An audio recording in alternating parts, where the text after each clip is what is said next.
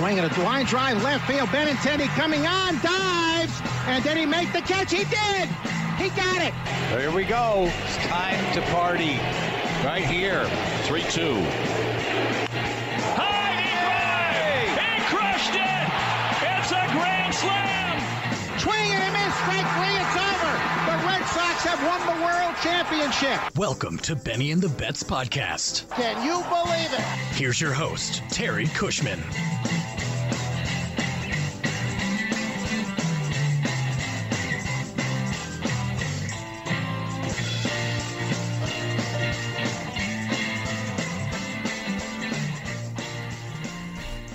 Hello, everyone, and welcome to another playoff edition of the Benny and the Bets podcast.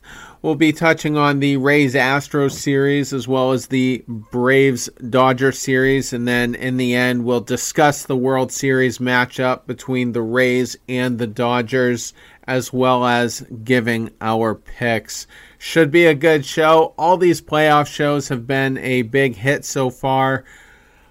Tons of positive feedback, so happy to do basically one last preview show anyway. Joining me tonight is the normal playoff crew, Charlie Smith, Jason Kelly. How are you guys? I'm good, okay. Man. Good. Houston didn't make it. I'm not hurting. Nobody wanted Houston. Yeah, the Red Sox needed to still be the only team to come back from down 3-0, and luckily that's still intact. And, you know, I had some fun with some Yankees fans with that, throughout the weekend. So, yeah, so all right. Couple of Game 7s after looking like they might have been some non-competitive series on both sides of the bracket, but some epic comebacks in there. Getting over to the Rays-Astros, I think we all picked the Rays, didn't we? Yeah. Yeah, we did. Yeah. We picked, I think you guys, actually I think all three of us picked Rays in 6. That sounds right. Yep. Yeah, that sounds right. Yep.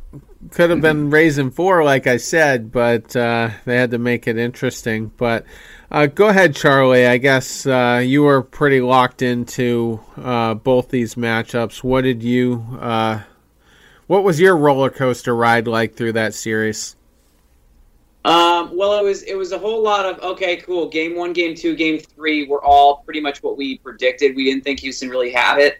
What I really liked was that you had Blake Snell 1, Morton 2, Yarborough 3, and all 3 starters gave you 5 innings of work. They each averaged a total of 1 earned run because you had Snell give up 1, Morton was just on fire, and then Yarborough allowed 2. Arozarena might be one of my favorite no-name players now. I felt really bad for Framber in Game 1 because he got really no run support. But, I mean, a 2-1 game, what are you expecting? Tampa Bay's bullpen for the first 3 games combined for 12 innings, allowed 12 hits, 2 earned runs, 10 strikeouts, and just 1 home run allowed. That's insane. Game 3 could have gone either way. Paredes ended up giving up 3 runs on 2 hits in a third of an inning. He was like the Red Sox version of Matt Hall. It was bad. Like, he went in and it just, which is weird because during the regular season he was good. But Game 3 especially, I mean, I thought, because Terry, I think you did kind of utter it at one point that you thought Houston would go down in 4, maybe 5. Springer, Bregman, Correa, Gurriel 1 for 15 in Game 3. Like, nothing good happened. My favorite was Game 2 because a former player of the Red Sox who got traded and discarded by both the Red Sox and San Diego, Manuel Margot, ended up hitting a home run and ended up basically starting the party. He's had 5 home runs in the postseason. No one knew who he was before this series started. Arozarena, same thing. He's had as many home runs in the postseason as he's had in the regular season. That was the first 3 games. So I said, okay, cool. Tampa Bay in 4. And then Houston was like, well, we got to make shit interesting. So then the next 3 games, everything completely flips. Greinke does great. Springer and Altuve suddenly find the, going yard ability, because Altuve at first was absolutely sucking, was like, bringing back the good old Chuck Knobloch days. And I miss those days as a Red Sox fan. But what was absolutely special was Arozarena never really had a bad day. He kept on doing everything the right way. Springer, Altuve, and Arozarena had a home run and 2 RBIs each in Game 4, solo shots in Game 5. Finally, Valdez has some support in Game 6 before Tampa Bay says, all right, boys, Houston, y'all are a problem. It's time to go home. And Charlie Morton comes out in Game 7 and does exactly what he's known to do. No runs, just shuts everything down. Arozarena hits another home run, and it's like home run derby for him in this series. What Tampa Bay's relief was able to do in the first 3 games was similar to what Houston relievers are trying to do towards the end. Lance McCullers got rocked again, and I felt really, really bad. But not as bad as I did for another starter, for the lack of a better term, in another series that we're going to cover in a little bit. But, Tampa Bay winning Game 7, doing what they were supposed to do. I'm really happy that it ended the way it did. I will pass this off to Jason. Yeah, this Arozarena kid he's fun to watch. And you got to look back at that trade. And if you're the Cardinals, you got to be kicking yourself a little bit for that one, because I guess Jose Martinez, you didn't mind giving up on him. I don't know if they really wanted him around. They didn't really have a spot for him necessarily, but they got a pitching prospect back for Arozarena, which is fine. But again, Arozarena is here now. He's 25, and he looks like he's starting to announce his presence. And who knows if Matthew Liberatore, the pitcher they got, is going to be a future stud or not. He's incredible. He just hits the ball, every single game. Like Charlie said, he didn't take a day off. This series was interesting to me because going in, I said the Astros will struggle because their pitching isn't enough, and their offense will keep them in it, but the pitching is just not going to hold up. Their pitching actually wasn't terrible. None of these games are blowouts. Greinke and McCullers both kind of turned it around. They both pitched pretty well. Framber Valdez pitched well. And it was more just that their offense, it was carried by 2 guys. It was Springer and Altuve. That was basically it. Alex Bregman was a complete no-show in this series, which is not good for the runner-up MVP of just a few years ago. So Correa, for all the mashing that Correa did in the prior series, he kind of disappeared a little bit, ended up hitting just 259 by the end of it. So the Astros bats got quiet. It was 2 guys basically carrying them. And even though their starting pitching did well, their bullpen was not very good. And the Rays just did what they always do. They manufactured runs. They got good starting pitching, and their bullpen held it down. And some of their guys didn't show up either. But when you've got Arozarena hitting everything, G-Man Choi is having a great series too. Again, it's the Rays. They'll find a way to manufacture runs. They always do. They don't need to rely on superstar bats. That's how they got here. It's a collection of guys that they can plug and play, and one game one guy goes off, another game it's a totally different guy. And again, they got a pretty quiet series out of guys from like Austin Meadows and some of their bigger names. So what happens if those guys start hitting in the World Series?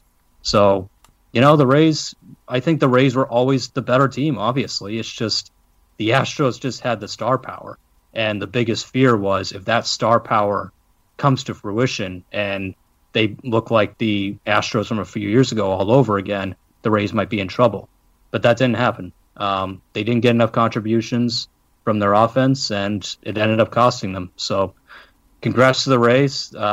They continue to piss off the rest of baseball because they just don't spend money. They don't do things conventionally, and they still take down powerhouse teams. And it's kind of fun to watch at this point. So I'm glad they got through. Yeah, I mean, it was 3-0, and it was looking like a cakewalk.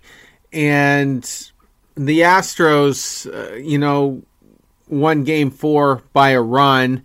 Won Game 5 also by a run. That was with the George Springer walk-off. So a couple of missed opportunities there for the Rays to kind of make quick work out of the Astros.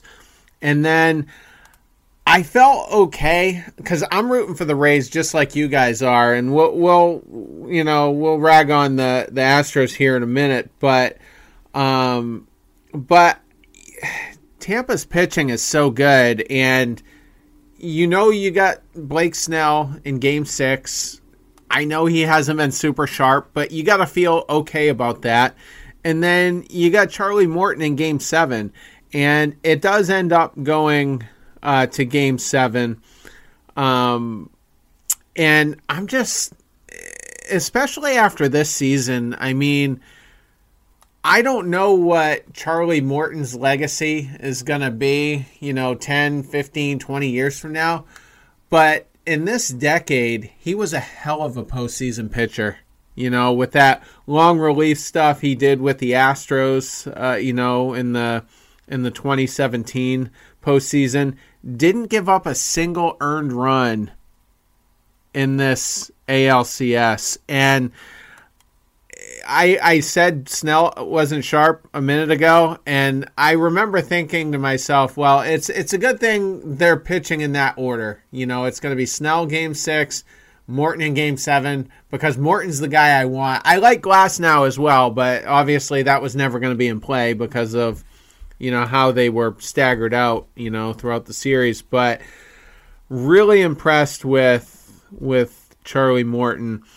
And, you mentioned Arozarena, and admittedly, I wasn't familiar with him at all. And he didn't start the season, with the Rays, out of spring training 2.0. And it's kind of curious to me that they get him in this deal because in a small sample size in 2019, he only had 23 plate appearances in 19 games, but I mean, in that small sample size, he hit 300. His OBP was just under 400, and his slugging percentage was 500 even. So I don't have his minor league stats up, but I mean, for as anemic as St. Louis's offense has been, I'm just kind of surprised that they gave up on this guy. So I mean, I'm curious to see what he's going to do for Tampa in the years to come. I mean, this probably isn't a great comparison, but nobody thought Mookie Betts was going to be Mookie Betts. He was a 4th rounder. He got called up halfway through a last place season. They changed his position a month before he came up out of necessity, from second base to center field. And then he moved to right field the season after. But kind of a guy who came out of nowhere. And Mookie wasn't even on my radar coming into the 2014 season. He didn't fly through the minors. He was drafted in 2011. So, you're going to have Arozarena, on the American League side of this World Series. You're going to have Mookie on the National League side. I'm just kind of curious to see how big of a superstar he might turn into, or maybe he's just going to be a flash in the pan. I don't know. But glad the Rays got it together. A couple of those games, like I said, were close. That Springer walk-off was brutal because I just thought if it goes into extra innings, the Rays probably had the edge.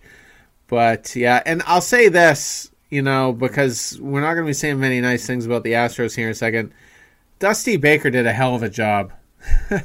The perfect guy at the perfect time for this team. And, maybe he's had his flaws. He hadn't won a postseason series since 2003 as a manager. And I just thought his leadership, navigating, the pitching the way he did. I thought he did an excellent job. But anyway, Charlie, what did you think about Jose Altuve?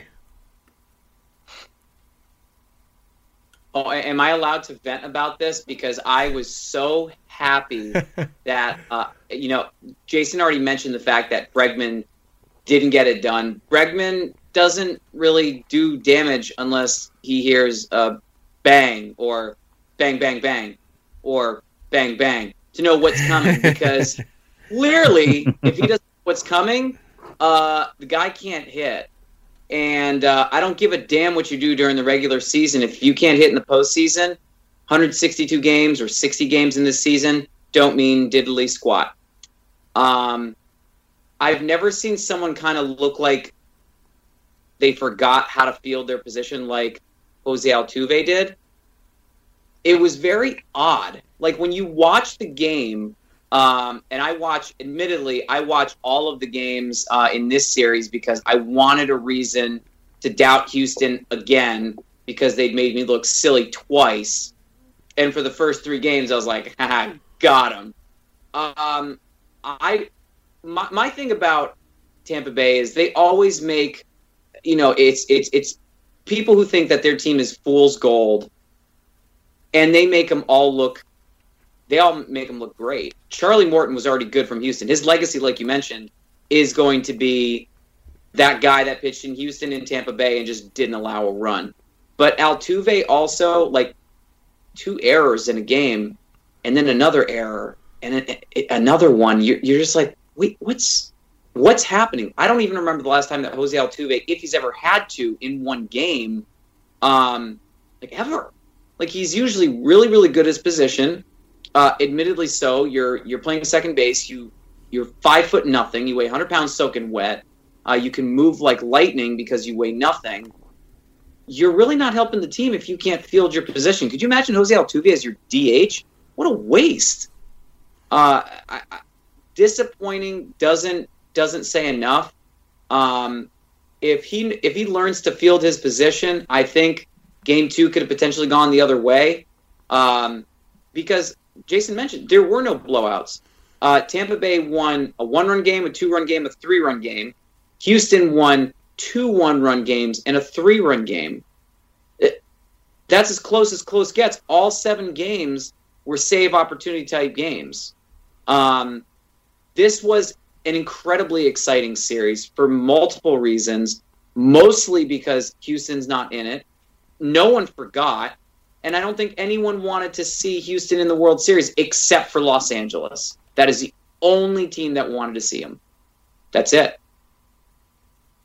Yeah, and just to follow up on Charlie Morton, he's 7-2 with a 2.84 ERA in the postseason. And so you look at it, and if you take out 2018 when the Red Sox blew him up, and 2017 when he didn't pitch that great against the Yankees, he'd have a microscopic postseason ERA, and it's kind of a shame that he was stuck in Pittsburgh for so long when he couldn't figure out his mechanics properly or whatever was going on there. Because if he was on a better team, for a majority of his career, he would have probably the best postseason numbers, we've seen in a long time. Yeah, and if I'm not mistaken, I'm trying to pull it up right now. I'm never quick at that, but I think he did pitch the wild card game last season to get the Rays past Oakland. He did. Yeah, so I mean that was another time where he was heavily leaned on and came through. And this is a guy who's, I think, 36, 37 years old. I think his birthday's in November. And just crazy how he just came along so late and found it. I mean, Rich Hill, I guess, similar situation there. But yeah, just a great story, a great guy to root for. We'll get into our pick shortly, but he's gonna have another chance to really stamp that final say on his legacy, in the World Series this year. So, I love him. I hope it happens. And with Altuve, he did. He had the yips, and it was so funny because I think it was the TBS crew doing the American League side, and they didn't even want to say the yips. Brad Anderson and already forgot who's in the booth with him, but they just didn't even want to say the yips. They're like, yeah, he's got that thing. And the low point for Altuve was Game 3 because he had an error early in the game, and it led to multiple runs being scored. And the Rays ended up winning that game 5-2. So, he legitimately cost, Houston that game, with his bad defense. So, so maybe that was karma, a few years later. But yeah, I want to say one thing though. We can hate on Carlos Correa because he's kind of been the most visible guy. He's been in the most Twitter wars since the scandal was brought to light. And, the media pointed out how the Astros had a couple of opportunities last winter. They had like their own winter carnival thing, whatever they call it. And then that went so bad that they had an extra media day before spring training 1.0 opened. And they botched it every time. And you had Correa getting into it with, I think, Bellinger, with the Dodgers and whatnot. And, you had the Joe Kelly incident. You had the first base coach incident with Oakland there that led to the benches clearing. But the team had to move on. They had to move on for themselves. They had to move on for the fans of Houston. And I was kind of starting to respect Correa's leadership because he was the one firing up the team. Did you guys see where Yandy Diaz, I think it might have been in Game 6, pimped his walk? He just drew a walk and he just kind of pimped it at the plate. And that led to, him and Maldonado kind of had words, and then Correa came in and kind of had words, and umpires were having to get in between them just to make sure it didn't escalate further. And then Correa walks to the mound, and Valdez is still on the mound, and he gets right in Valdez's face and says, "Don't you take that, from him. Never take that stuff from him." And,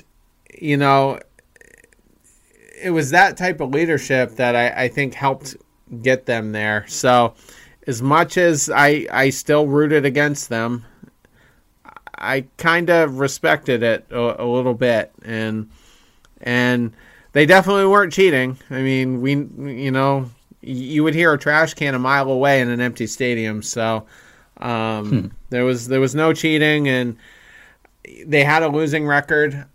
I'm going to boldly assume they would have had a winning record if it was 162 games. I think they would have figured it out. And,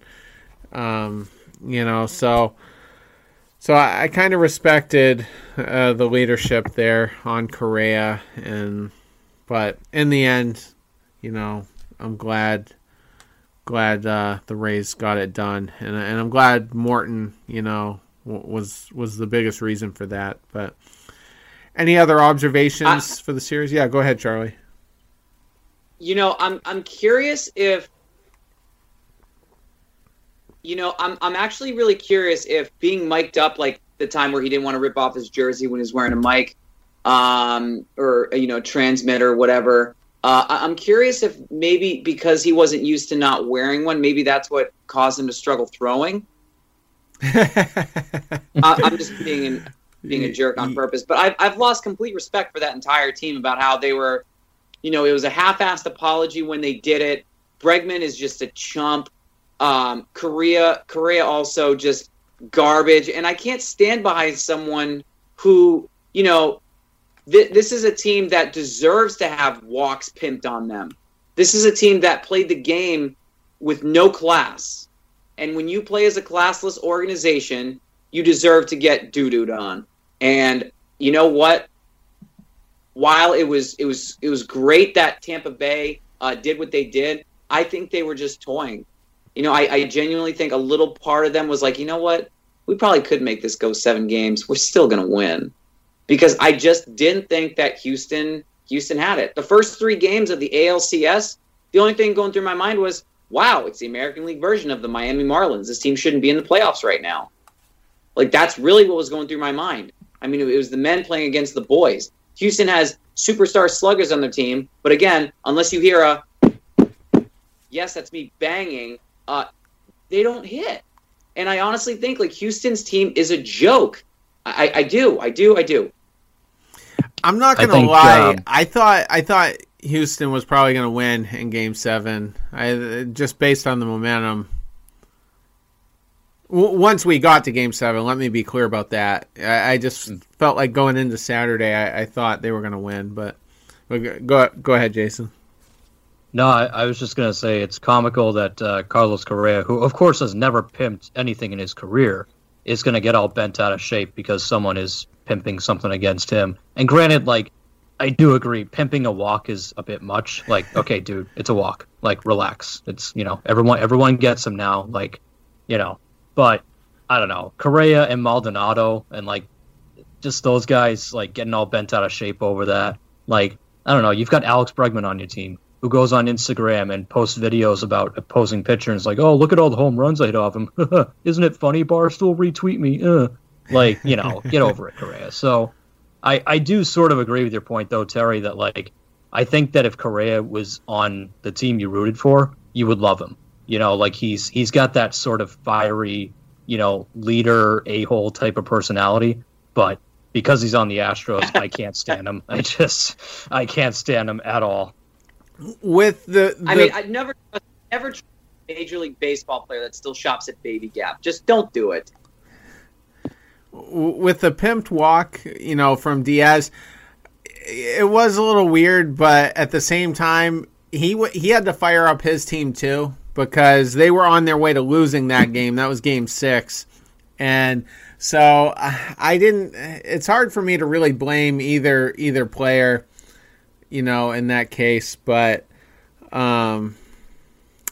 yeah, it.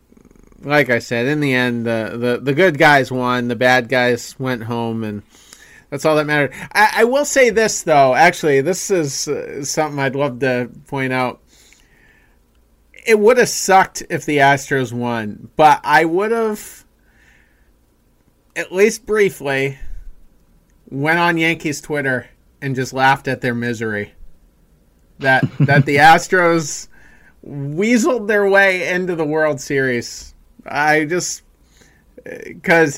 the Yankees were rooting for the Rays, for that reason. We were rooting for the Rays because we wanted our 2004 thing to stay intact. I mean, I think that was the biggest reason for most of us. The Yankees have a lot more reasons to be madder, at the Astros than we do. They lost both those championship series to them in 2017 and 2019, and we might have lost in 2017, but even if we got by the Astros, I mean, John Farrell was managing the team. Fenway was almost like a prison to a lot of those players. Nobody was having fun, and it didn't have the feel of a team that was going to go far. And then the following year, we threw out that guy. Remember the guy stealing signs on the third base camera well there? With the cell phone, and we escorted him out. The Indians called us and tipped us off, and I think Houston won that night and then never won a single game after that in that championship series. So we've won a World Series at Houston's expense. So I just think it would have been a lot more painful for Yankees fans to have to sit through, the Astros playing in the World Series. But I would have at least enjoyed that aspect of it. But, Yankees pain will always be entertaining. Yeah, so that's probably the one downside to Houston losing is that we don't get to rub it in just a little bit more. Yeah, and now I've gotten the vibe from them that a lot of them are going to be rooting for the Dodgers because that's the team with the big payroll, that kind of identifies with the Yankees because they're a big spending team. So I don't think – I just get the impression from a lot of Yankees fans now that they don't want that small market team to, indirectly make a mockery out of them by winning it with a $70 million payroll, So we'll see. But getting into the other side of it now, the Braves and the Dodgers, the Braves obviously blew a 3-1 lead, and I probably should have had the tweet up a little sooner than this, but the Indians had a funny tweet earlier. Pulling it up right now. They I think I saw that. It was like meetings for the Yeah. up 3-1 club or every Thursday or something. Yeah, that's exactly what it says. The support group for the 3-1. Yeah. That was actually the second. See, Cleveland lost, they were up 3-1 against the Cubs, but a lot of people might forget that they were up in the 2007 ALCS 3-1 against the Red Sox, and we came back and won 3 straight that time. So not quite as dramatic as 04 was, but almost. And that was a really good Cleveland team as well, at least offensively. And so Cleveland has a record of choking, and now the Braves have that distinction. But Charlie, go ahead. What were your thoughts on how that series went? So I watched. I didn't watch all of this series. I watched about 6 games. Well, 6 games in an inning, because Game 3 was just a joke. This was another fun game. Like Game 1 was actually really, really exciting. Pitchers duel. Buehler and Fried did fantastic. You can't hate on either one of them. You can't blame either one for the way that this game went. And similar to the Tampa Bay Rays, both of those starters went 5 or more, allowing 1 run. And it was the same thing. Like, this was going to be a pitcher's duel. We'll see what happens. And then end of Game 1, everyone remembers what happened. Braves went off. Mookie Betts, Bellinger, Smith, Muncy, 0 for 15 with 6 strikeouts. So when your hitters don't hit, you lose the game. Game 2 was probably my favorite game of that series, just because of how quickly baseball can change. And it looked like it was going to be a complete blowout, and then slowly but surely, LA's kind of sniffing and coming back. Ian Anderson, I think, is one of those sleeper starters that you can't really go to bed on. And the only reason why I think the Dodgers didn't get Game 2 is because Kershaw got scratched. They had some scrub pitching, and he couldn't get it done. Freeman does what he does. Albies has been kind of an interesting year for him.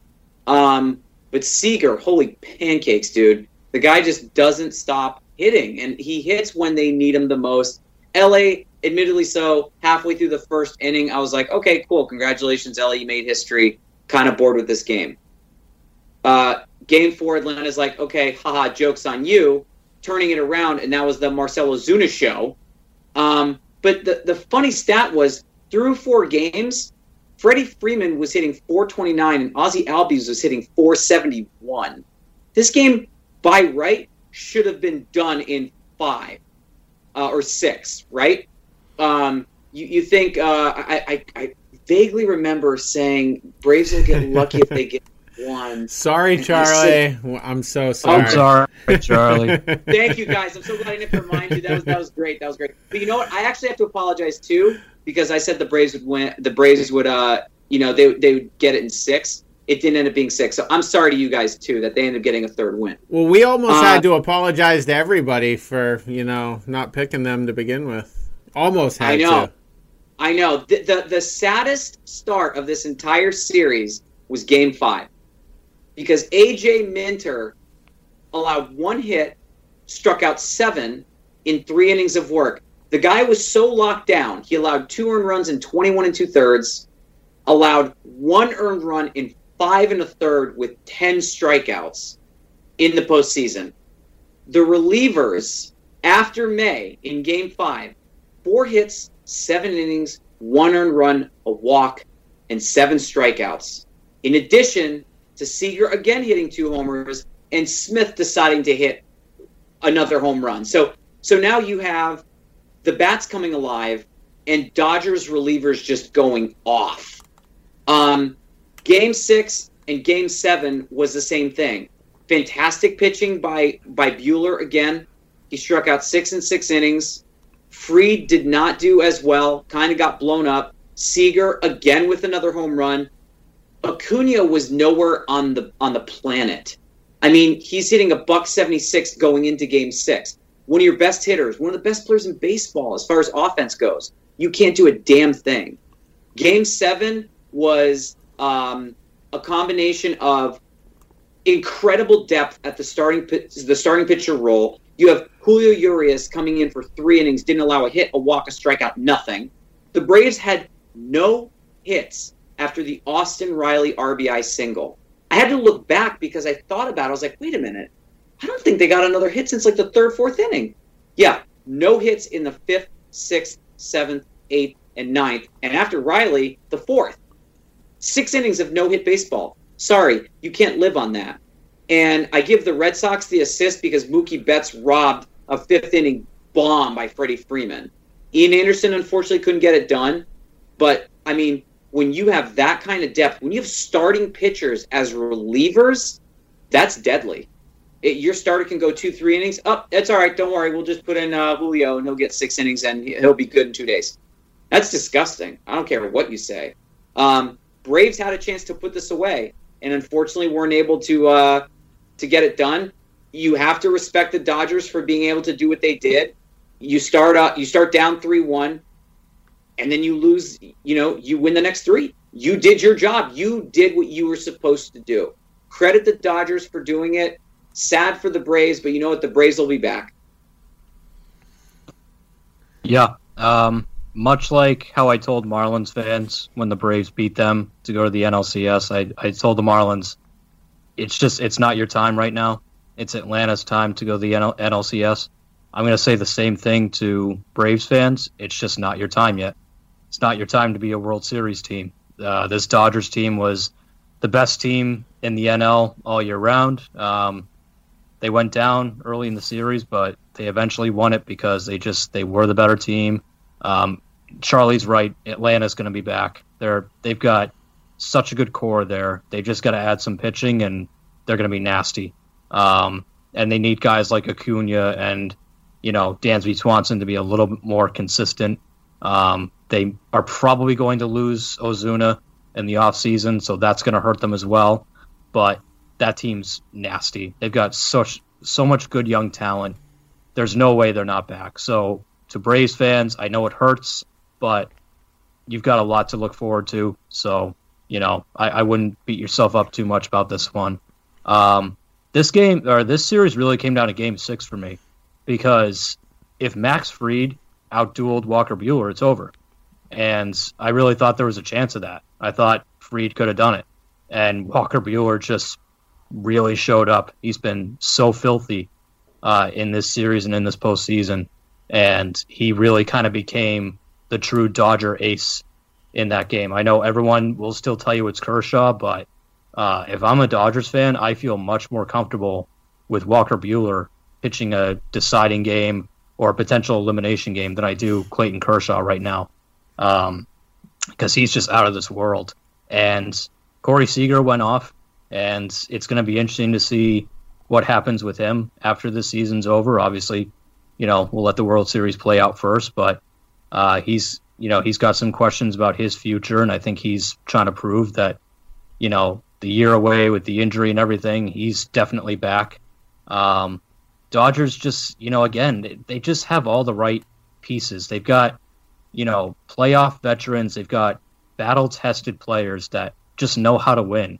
Guys like Kike Hernandez, who can come off the bench and hit a game-tying home run in a Game 7 just out of nowhere. Like, they just have players like that. And, and again, they didn't get a ton of contributions from some of their stars. Bellinger, I know, hit the go-ahead homer in Game 7, but he still hit 200 for the series, so he still struggled a little bit. Mookie Betts hitting 269 and making an okay catch. I mean, it was fine. I mean, I don't know if it was going to be a home run. I mean, I've seen Jackie Bradley make that catch in his sleep. So, I don't know why everyone lost their mind about that. I've seen way better catches, so it was okay. But I mean, imagine if Betts starts to really turn it on, which, given his history, who knows? But, Dodgers, they've got all the pieces. And Dave Roberts, I feel like, is finally, he's starting to come into his own as a manager. I like that he left Urias in Game 7. He didn't go to the bullpen. He did not, let's give Kenley Jansen a redemption shot. Thank God he didn't do that for Dodgers fans, because that could have ended in disaster. He made the right move, sticking with Urias. He kind of pushed all the right buttons. So congrats to the Dodgers. They were the best team all year. Braves pushed them to the limit. But at the end of the day, I think that battle-tested sort of veteran core really came through. And if some of their other guys start to really turn it on, then Rays could be in trouble. So I honestly feel like the reason why that catch was as big as it was because when you go 6 innings after an RBI single and you don't get a damn hit, you have got to celebrate when you think something finally went your way, because you're winning the game at that time. And then during the course of that game, there was the base running snafu. I don't know what the hell they were thinking, Whoa. But that was. Do you know what I'm talking about? Oh yeah. It was awful. It was like pedestrian. It was something you get. You fix this BS in spring training. Don't bring that crap here in the playoffs. That happened. The home run got robbed, and as soon as that happened, there was no more gas left. It was as if Atlanta was like, we can do this. And six and a half games in, it's like, all right, we're just going to try to maybe get by. And honest to God, if the Braves were in the World Series, I think they were going to get taken out in 5. I'm not going to lie. They looked like they had no juice left. Tampa Bay looked lethargic at times, but still, I'm not sleeping on Tampa Bay. A Moneyball team, I'll take that every day that ends in Y and twice on Sunday. And, Atlanta will have their opportunity. Clayton Kershaw had a fantastic opportunity to add to his playoff lore. The guy just can't seem to do it in playoffs. I don't understand it. Like, he didn't do well against San Diego. He got rocked against Atlanta. What are we going to expect from him in the World Series? Like, you don't know what Clayton Kershaw you're going to get. Are you going to get Clayton Kershaw that dominates, or are you going to get Clayton Kershaw that just gets smoked? Well, he didn't get any runs. He's the antithesis of like a Charlie Morton in the playoffs. I mean, Kershaw's 11-12 with an ERA of almost 5 in the postseason. Like, and he's probably a Hall of Famer. And I know that a lot of people in LA dub him the best left-hander since Koufax, but that postseason record is bad. Like, real bad. He didn't quite have the longevity, and, I think most of those runs were, once he was taken out, they were charged to him. I forget who came out of the pen. Might have been Gratterall, actually, because I know he got knocked around one game. But my big takeaway, though, for this series is the Dodgers did a hell of a job making adjustments on a lot of these pitchers the second time they saw them. Like, with Fried, they put up 3 runs in the first inning, and then they didn't do anything after that, but they must have known something and was able to pounce on him. And then Fried was lights out for the next, 4 2/3 innings, something like that. And then you had Ian Anderson in Game 7, and I felt pretty good about that. He hadn't given up a single run in the entire postseason, including the wild card round against Cincinnati. So I just thought, well, geez, I felt pretty good, actually, even going into Game 6, because I'm like, you got Fried Game 6, you got Anderson Game 7, that's perfect. There wasn't a better situation than that, much like Snell and Morton on the other side. So, but the Dodgers just found a way to get to these guys, and you gotta hand it to them. You gotta hand it to them. And Game 6, like you said, they were just, the whole Atlanta offense was just completely flat. And yeah, they were in there against Walker Buehler. I actually picked Buehler in 2019 to win the Cy Young. He was my Cy Young pick on that side. I think he finished 6th or 7th. He had a pretty good season, but wasn't quite as dominant as I thought he would be. And he also pitched that 18-inning game. He was the starting pitcher, and I think he went like 7 2/3 into that game as well. So, I mean, he's definitely a big game pitcher, and I'm sure he's gonna, he's gonna be a force here in the World Series. But yeah, I'm trying to think. I thought I had one or two other things to point out here. Dave Roberts probably saved his job by getting out of this round. I think he probably gets fired if he doesn't, advance past this round. You look at the 2018 World Series, benching Muncy and Bellinger for the first 2 games. Well, I think they came in late into those games, but they were on the bench for the first 6 or 7 innings, and that was a little weird. And then they just completely underachieved last year, got beat by the Nationals in the NLCS. So I think that kind of saved him. And Jason, I kind of agree with you. I think it's debatable as to what his role actually is, because that's a hardcore analytics team, but from a leadership standpoint, I think he's definitely, one of the best. And, I think he pushes his players the right way and ultimately, gets the most out of them, at least into the playoffs anyway. And so, yeah, because that would have been a destination team for, an Alex Cora, AJ Hinch type guy. And there's a couple other destination teams as well. I mean, Chicago, this is a great time to, go into that job. And Detroit's got a lot of their top prospects called up. So, I mean, they could start spending money immediately, and start competing for that division, I feel like. Whether they actually do or not as remains to be seen. But that's a team that's going to be competing more sooner than later, one way or the other. And they have an opening. So if Roberts does get canned, it's, an interesting year. And the Red Sox job too, I mean, still open. I'm toying with maybe doing a hot stove show here before the World Series ends, just to talk about some of that stuff. But yeah, so anyway, Dodgers did a great job, making adjustments, and they got Anderson out of Game 7 after just 3 innings. And then Minter, the guy who, I agree with you, was that Game 5, they should have just let him ride, for as long as he was dealing. And, maybe they would have wrapped the series up that night. Just to take him out when he was just rolling right through them is absolutely crazy. But he did come into Game 7 and got knocked around. So the Dodgers made adjustments on him too.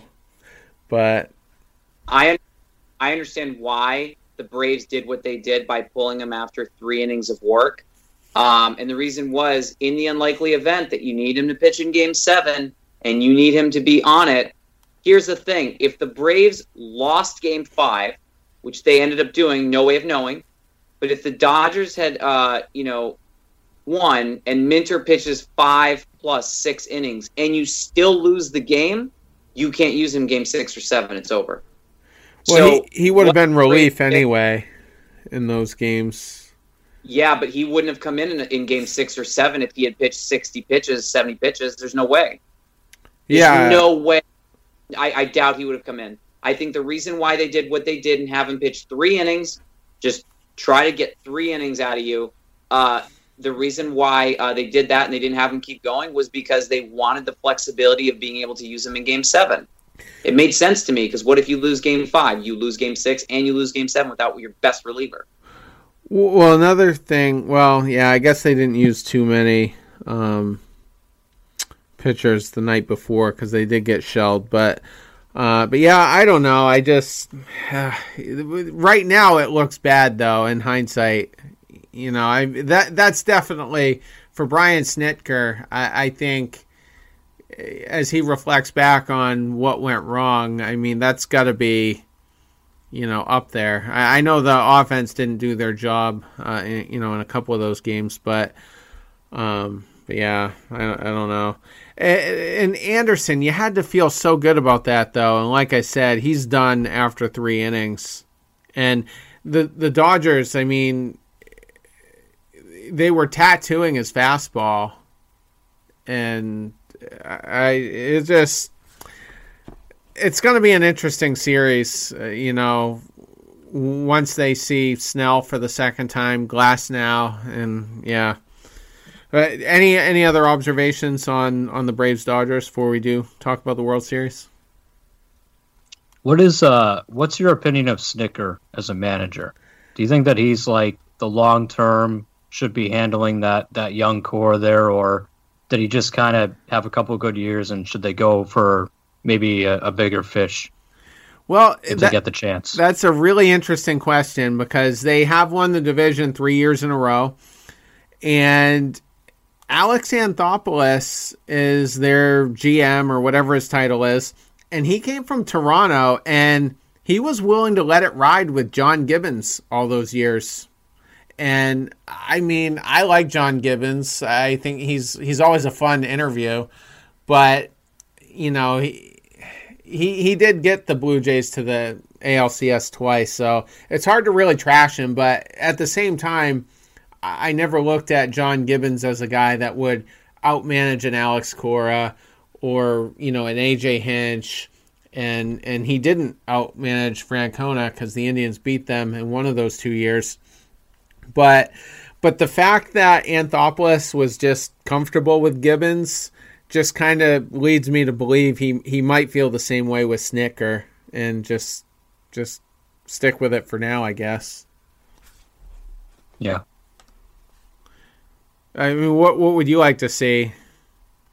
Well, I think that he's a decent manager. I just worry that that's such a good young team there that I worry that he's just sort of a mediocre manager and the team will sort of cover up for some of his shortcomings. And maybe if they had, and I don't know who the name is, if they had someone equivalent to an Alex Cora who could really I think Snitker's getting maybe 80-85% of their true potential, and maybe you bring in someone like a Cora equivalent who can get 100%.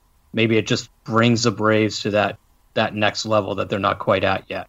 I don't know. I mean, obviously the guy has done a good job since he's been there, so maybe I'm ragging on him for no reason, but I don't know. I feel like they could do just a tad better. The players love him, though, and that might be a factor.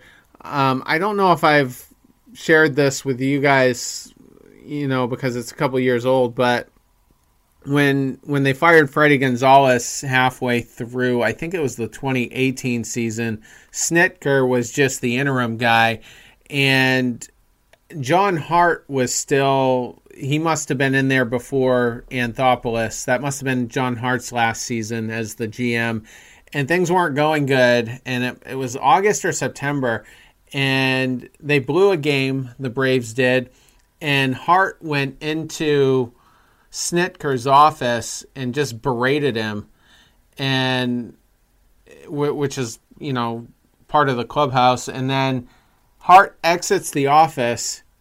He gets cut off by Nick Markakis, and Markakis said word for word, if you ever talk to my manager again like that, I'm going to knock you the bleep out. And Oh, wow. that was Markakis. And I guess, you'd think Freddie Freeman is the leader of the team, you would think, but according to the players, it's really Markakis. And if you're slacking, he's the guy that's going to get on you. So, the players like him, so it's tough. It's tough. I think he's for sure going to be there next year. So Oh yeah, we'll definitely. see what happens after that, and but if history repeats itself, with Anthopoulos, I think he probably will be there for 3 or 4 years. But I know what you're saying though, because part of my frustration with Farrell was that was 3.5 years of Mookie Betts wasted under John Farrell. A completely incompetent manager.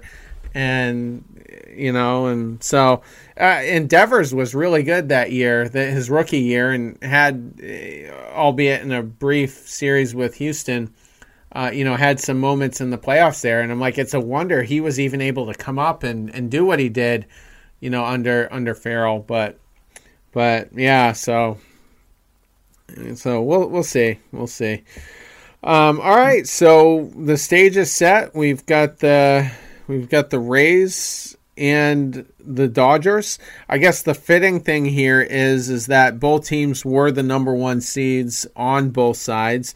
And I'm going to take it a step further and say they probably would have been the number 1 seeds anyway if it was 162 games. I think the Rays would have just kind of cruised. I don't think the Yankees had what it took to overtake them, for the division at least. And I don't know. I mean, the Twins were pretty good all year, and then they just had their playoff funk. So I don't know. The Twins might have been able to take the 1 seed, but nonetheless, both teams are the number 1 seeds on their respective sides of the bracket. So Charlie, I guess, how you feeling? Oh, I'm feeling pretty good. No Houston, so this is a win. I think this series is going to go 7. And the way I look at it is, from the Tampa Bay side of things, I'm closing my eyes when I say this, Blake Snell will split. I think Charlie Morton will get his clock rung once, possibly, in 3 games. I think Morton is going to pitch thrice. I think if you're smart, you have him pitch, even if it's just like an inning, because Glasnow is penciled in for game 1 against Bumbles, Clayton Kershaw, who I don't trust to save my life. I think you have to look at it from a pitching standpoint. When you go through the rotation, I think Clayton Kershaw is more than capable of losing twice and disappointing us. I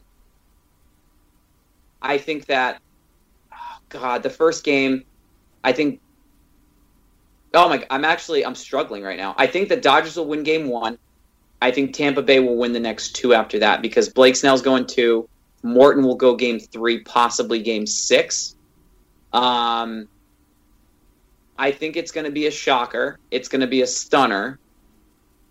I think I'm the only one who feels this way. And I'm sorry, Mookie Betts, and to all my friends that live in LA, I'm really sorry. I probably should be saying you guys. I really want to see Tampa Bay win this World Series in 7 games. And the reason for that being is you have money bags against money ball. This is a team that has a fraction of the total payroll and always seems to be in the talks for something. And how can you not root against a team that has a budget the size of, 2 or 3 players in LA? So I think Morton is going to do great. I think Snell is going to split. Glasnow could potentially do really well in 1 game. I think Arozarena could potentially be a co-MVP with Charlie Morton. That's how confident I feel about this. Wow. So Rays in 7. Go ahead. Yeah, so I do not feel the same. I'm not even sure it's going to go 7 games. I'm going to go right out and say Dodgers in 5. I love the Rays. They're a cool story, and I know that they've proven a lot of people wrong, and they've certainly proven me wrong plenty of times. They might even prove me wrong here. But the only game the Rays will win is the Clayton Kershaw game, because Kershaw's a playoff bum, and he's going to choke again in the World Series like he always does.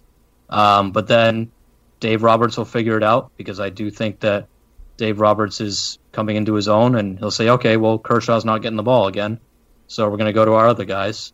And again, Dodgers just have too much firepower. I just don't know if the Rays, the whole manufacturing offense and all that worked in, on the AL side of the bracket. And granted, taking down the Yankees and the Astros, that's no small feat, but I just don't think it's going to be enough against the Dodgers. I think Walker Buehler is going to pitch out of his mind like he has been.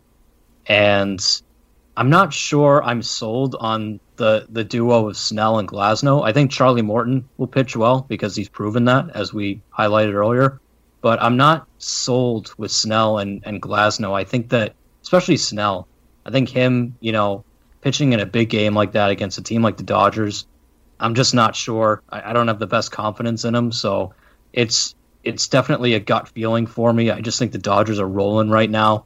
The way they won that Game 7, it's like they sort of found their mojo. And I think if Mookie and Cody Bellinger start to really hit, and Corey Seager keeps doing what he's doing, you've got the veterans around those guys like Justin Turner and guys like that who always perform in the postseason. I think they're just going to be too much. And the Rays will put up a fight because the Rays always put up a fight, but the Dodgers are just too much. They're too good. I sort of think Roberts is the better manager as well. I think Kevin Cash has done a phenomenal job, but I think when he has to go up against a powerhouse like this, he's just going to be overmatched. So Rays will make it a fight because, they didn't get here by accident, but I say Dodgers in 5. Well, unfortunately, I'm also going to pick the Dodgers. Rooting big time for the Rays. I'd love to have the narrative for the next 10 years for me to be like, well, look at that Rays team. They did it with a $60 million payroll, when I don't want to pay, whatever player comes up for free agency because it's going to be a monster contract.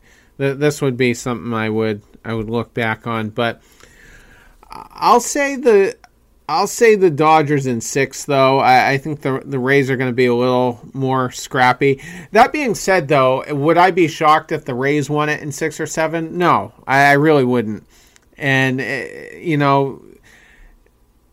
Kevin Cash has a lot of different options here. The Rays pitching is by far the most dynamic of the two.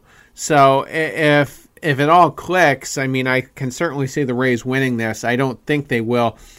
But, Jason, I have to agree with you on Snell.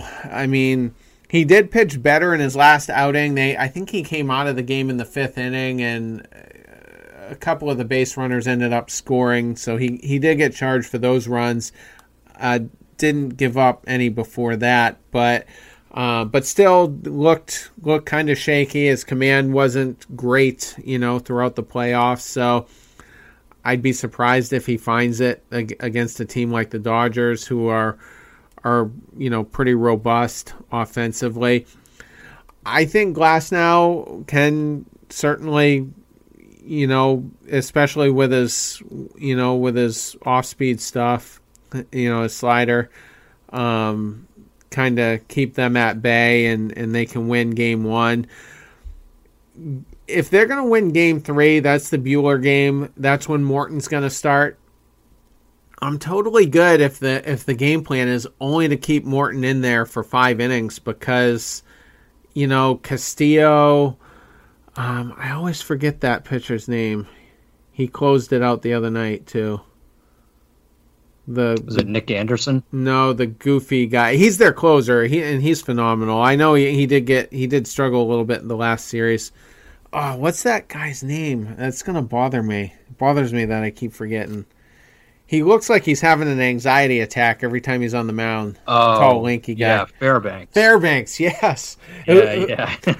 He pitched well, though. I mean, Yep. he scuffled, I think, in one appearance against the Yankees, but has pitched well, and he's a multi-inning guy.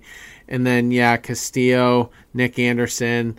They can certainly keep these guys off balance. So.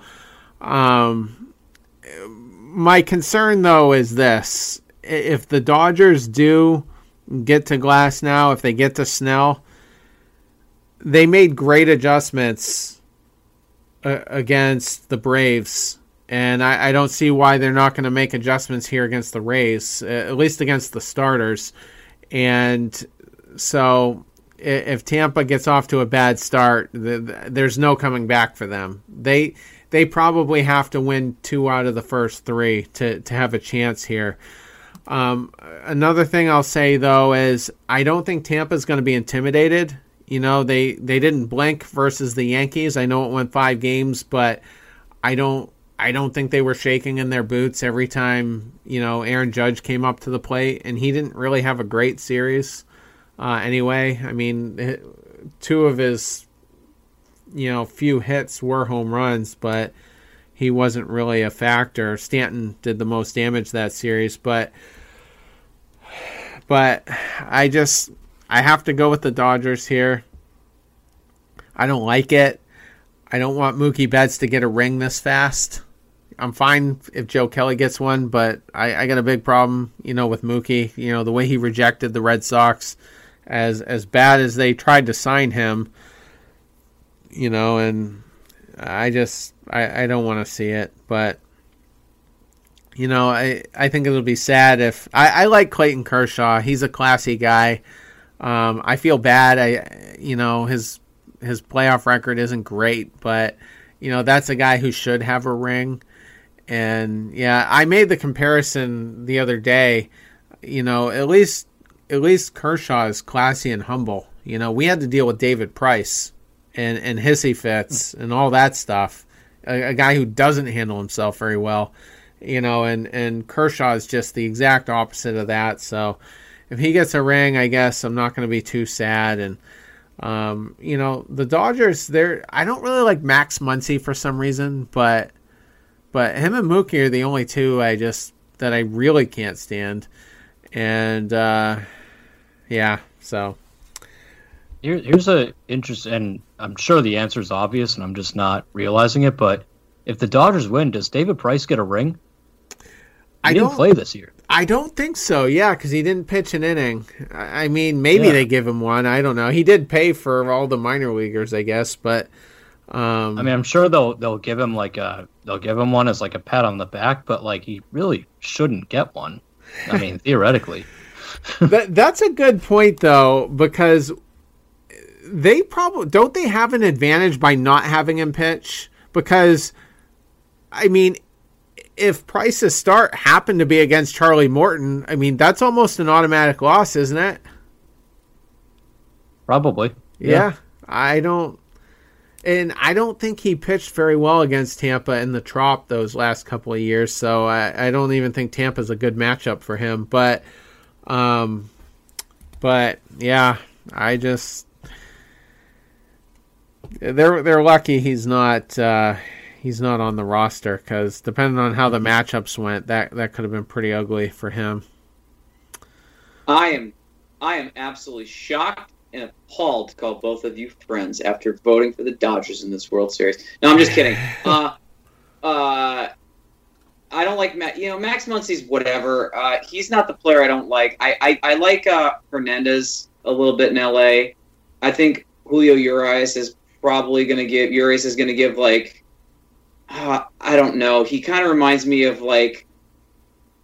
oh God, what was his name? Not Scott Brocious. He just not a pretty looking dude. Just jacked. I'm not a fan of him. it sucks to see Mookie over there. Whatever about David Price, I don't care. I don't want to see him get a World Series ring that fast. But do you guys know what's worse than having to apologize once? I think I do. Yeah. Yeah. So it'll be apologizing when it goes 7 games to Tampa. No. I mean, if Tampa Bay can make this series interesting, I'm all about going for the underdog unless your name is Jose Altuve. The payroll before the season started for Tampa Bay, before they had their abridged season, was $72.4 million. The Dodgers was over $222 million. More than 3 times that of the Tampa Bay Rays. And after the adjustment and whatnot, it went down to 28.7 for the Tampa Bay Rays, almost 95 million for the Dodgers. The Dodgers are expected to win because they've bought this year's World Series. If they do not win the World Series this year, this will go down as one of the biggest bust ball clubs ever to play the game. With your team loaded, locked, and stocked with starting pitching for days, you have no excuse as to why you shouldn't beat Tampa Bay in 5 games. 6 if you're being generous. If this goes 7 games, either way, LA already failed. Regardless of if they win. I don't give a damn if Price wins a World Series ring or not. If you let a team that spent 1/3, less than 1/3 of what you guys are paying your guys, shame on you. You guys don't deserve. You get a World Series ring with a little asterisk because you literally got paid with a bunch of players that aren't getting paid. Boo. You have 2 guys making over $10 million in Tampa Bay. There are 4 guys making 20 or more in LA. That's not counting the other 4 that are making 10 plus. So I'm going with the little guy here. I've always liked Tampa Bay. I've never had anything bad to say about Tampa Bay except for David Price when he was there. But now he's not there anymore, so you can't hate on Tampa Bay. I always liked Evan Longoria. He's not there anymore. I just think it's a fun team. I think you have a bunch of guys that have something to prove. You got Manuel Margot, who was discarded more than once. You have Charlie Morton, who is, Kush said earlier, probably one of the most underrated pitchers of the last 5 to 6 years. Definitely not talked about enough. And I honestly think this would just give Clayton Kershaw yet another opportunity to blow it. He's like the Peyton Manning of Major League Baseball.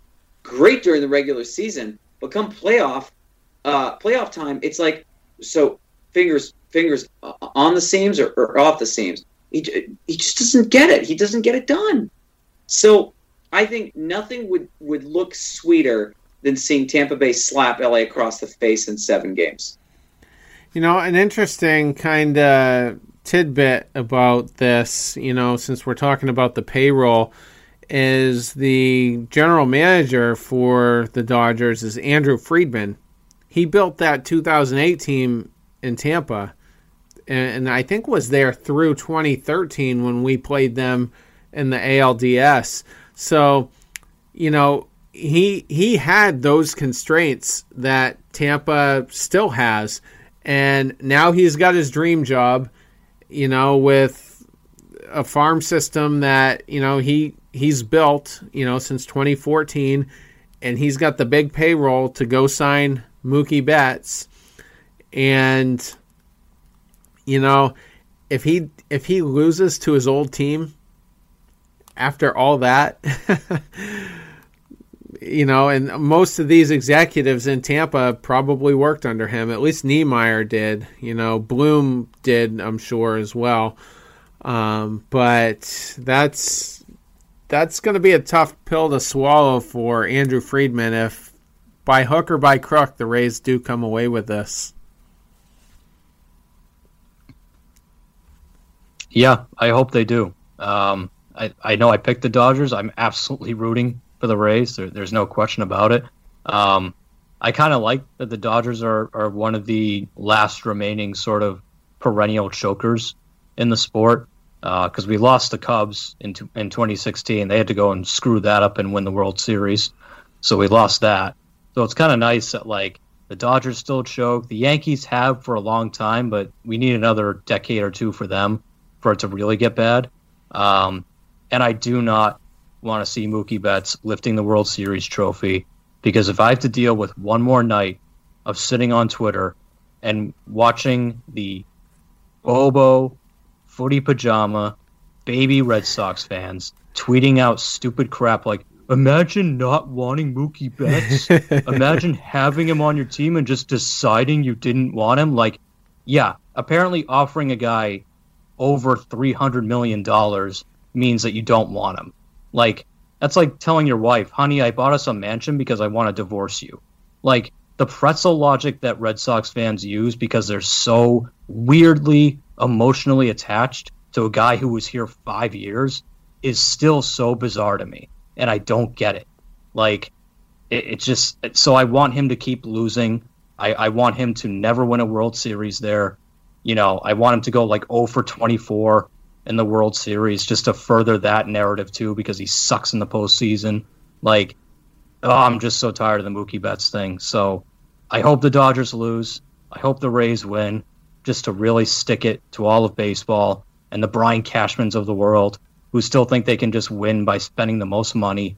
But I still think Dodgers will win it, unfortunately, and it makes me sick to say that, but unfortunately, I think they probably will. Well, let's hope not. Like I said, you know, if Tampa wins 2 out of 3 to start, you know, that gives them a fighting chance anyway. But all right, we'll wrap on that. Good show. You know, it's basically the last one. I'm sure on the next Hot Stove show we'll talk about the World Series a little bit and how it did go. But yeah. Been a fun postseason. What's that, Charlie? Count me in. I'm down. Yeah. Yeah. Well, all right. We'll see how it goes. Have a good night, guys. Take care, y'all. All right. See you later.